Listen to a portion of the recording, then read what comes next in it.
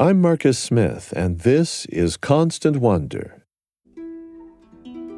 This month, as Christmas draws near, join me on a journey called Advent.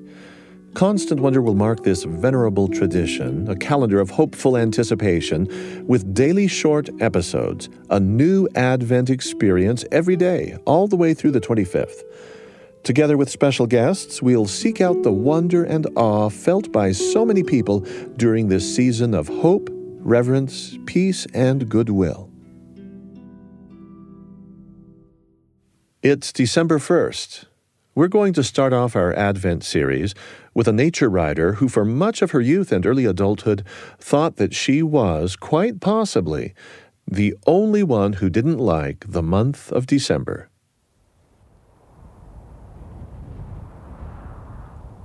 Michigan looks like a mitten, and I grew up at the tip of the mitten. November looks like ash. It's gray and heavy and cold. And I remember from being a child of even 10 or 11, beginning to feel the way the earth was pulling into itself, and I would begin to feel weighted as well.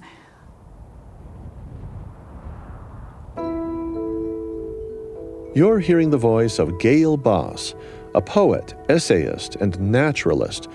She's author of All Creation Waits, The Advent Mystery of New Beginnings.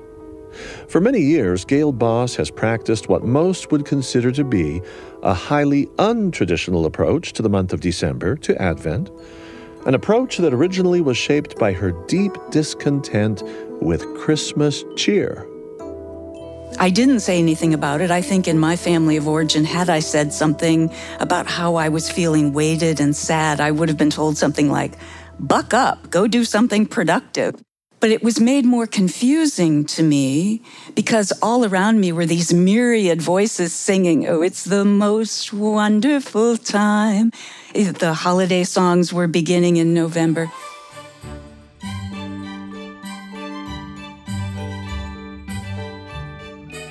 Gayle isn't the Grinch, she's not Scrooge, but to her, something about the holiday season just seemed off. So I was confused when I was feeling this weight that then became, because it wasn't acknowledged, a kind of sadness and depression every year from late November into December. That stayed with me through my childhood, teens, into my 20s, and then in my mid to late 20s, I was doing research for another writing project, and I was reading a rather dry tome on the history of Christian liturgy. And I read just a few paragraphs in that very dusty book that worked like the little cylinders of a lock. They lined up, and I can still remember that click when the internal lock popped open. And I understood why I had felt that weight and that depression, and that it didn't need to be that way. I learned that in the history of Christian liturgy, Advent was treated as a kind of waiting time, a time of preparation for the great feast of Christmas, and that at its best, at its earliest, that is, Advent followed the cycles of the earth. It was Christian tradition in step with the earth, so that just in the way the earth was paring down, the leaves were dropping, plants were stopping their growing juices, animals were huddling and going underground, just in the way that the earth and its creatures were stripping down, the Christian church urged believers, the faithful, to also strip down their lives, to go quiet.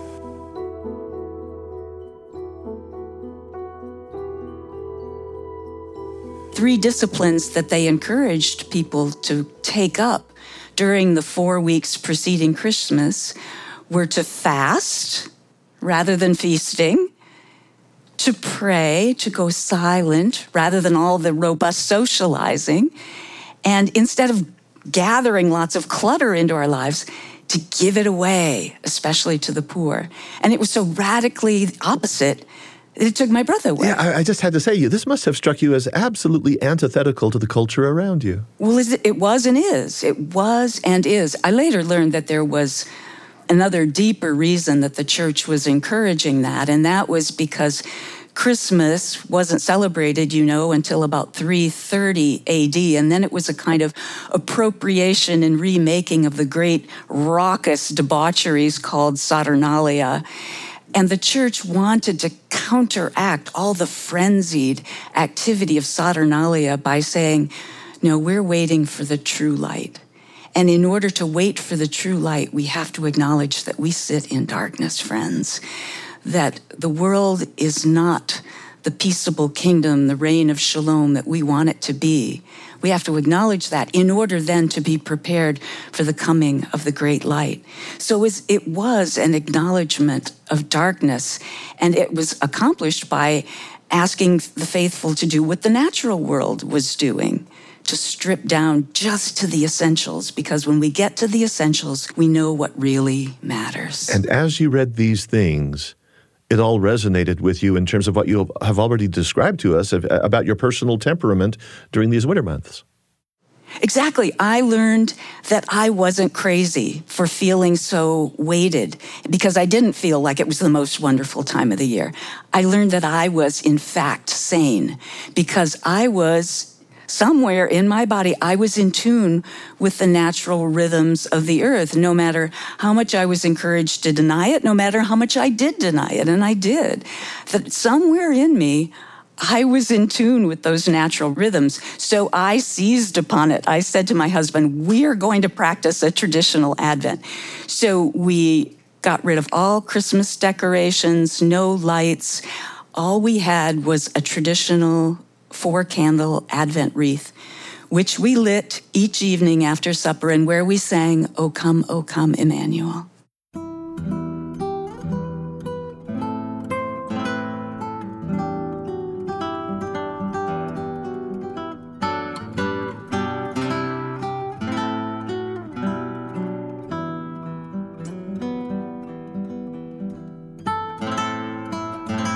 As you stripped back, as you pared down on the trappings of Christmas that other people in the culture were familiar with, did you ever get any accusations that you were going all Grinchy? We got some very startled responses. People would say, why is your house so un-Christmassy? But I'll tell you when it got really fierce, and that was once we had a child. And we were determined to raise a child in this kind of true, biologically, historically rooted Advent. They thought we were certainly depriving this little boy of something essential to his upbringing, which was all the glitter and glitz and stuff of the 4 weeks preceding Christmas. Yeah, it got pretty fierce at times.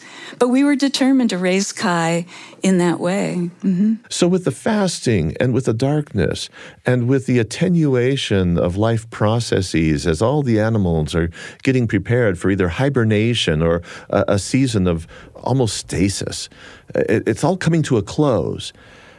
There's a big sense of loss in there, and you feel that that's part of what a person should experience during the Advent season, or should at least pay attention to?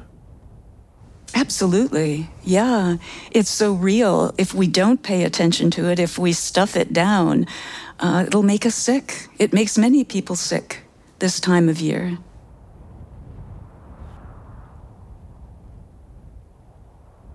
How does a healthy soul respond to this encroaching darkness?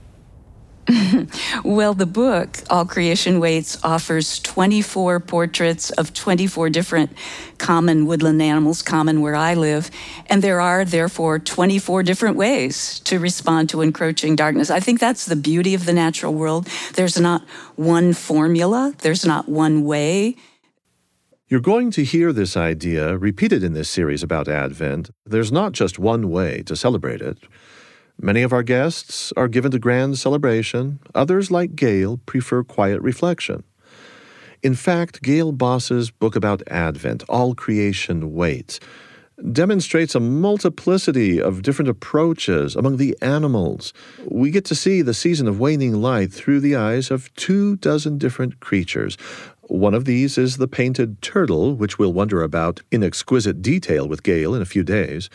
But right alongside the painted turtle, another of her favorites, the fox squirrel, also has insights to offer.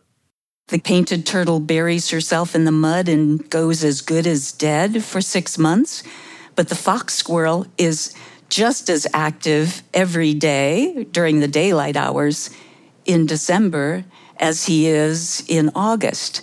The key there is that he has many fewer hours because he depends on daylight, many fewer hours to be so active. So he too is waiting in a particular way, spending a lot more time up in his dray and the trees rocking in the wind. The fox squirrel also offers us that beautiful symbol, that beautiful way of relying on his memory.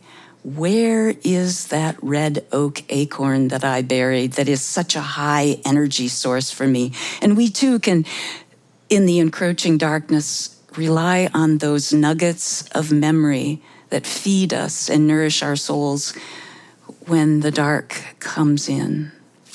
You talk about memory, and I want to tap into one memory of yours with your son, with your children, I guess, actually. And it has to do with the Advent calendar that was made in your family, and it did involve these animals. Was the turtle the first, for December 1st, was that the first animal?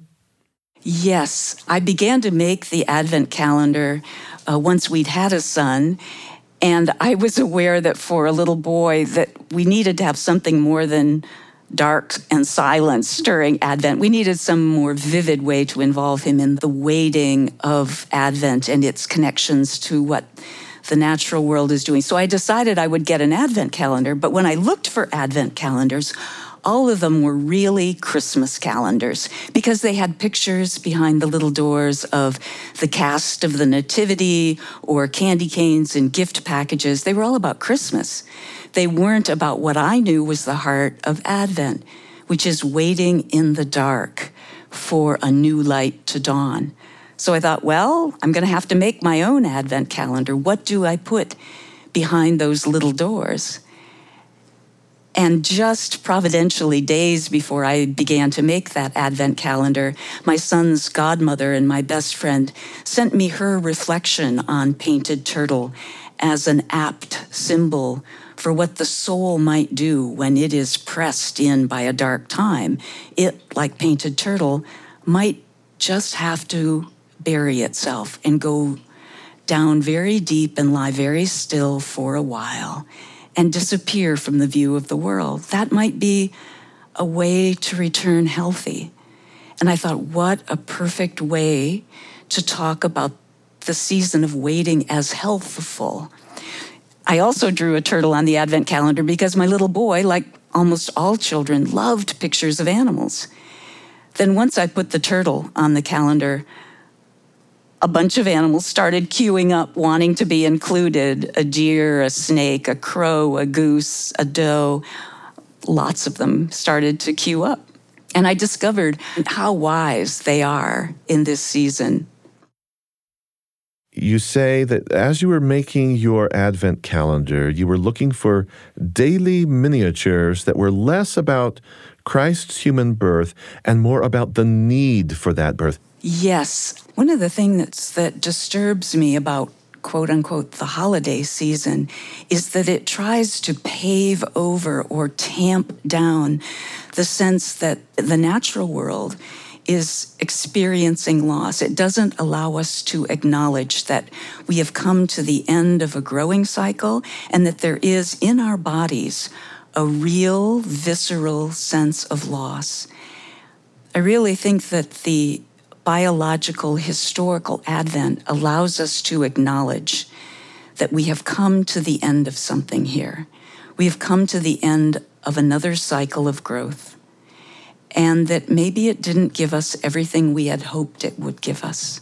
And so we are waiting. We are a needy people, which then heightens the sense of anticipation for the birth of the one who does bring us what we really need, the true life that we're really all longing for, and that can't be supplied by all of the glitter and stuff of a traditional modern American Christmas. Could you just, in conclusion, tell us what is all creation waiting for? That's really encapsulated in the last portrait in the book where I talk about Jesus, the Christ. I think the animals are waiting for human beings who understand that we, human beings, are intimately connected with them, with the animals, that we're all one family, and that our lives depend upon one another. And because then we'll truly care compassionately for the whole earth, including their homes, which is our only home.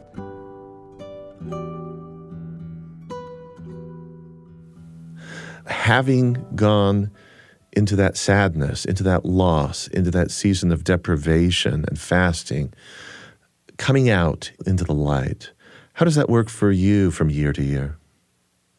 We keep a quiet Advent until Christmas Eve. And then on Christmas Eve, the vigil of the great light coming into the world, the true light coming into the world, then we break out all of the decorations and the lights. We decorate the tree. We have a great party. We go to church. We come home and we celebrate. And then we celebrate the 12 days of Christmas.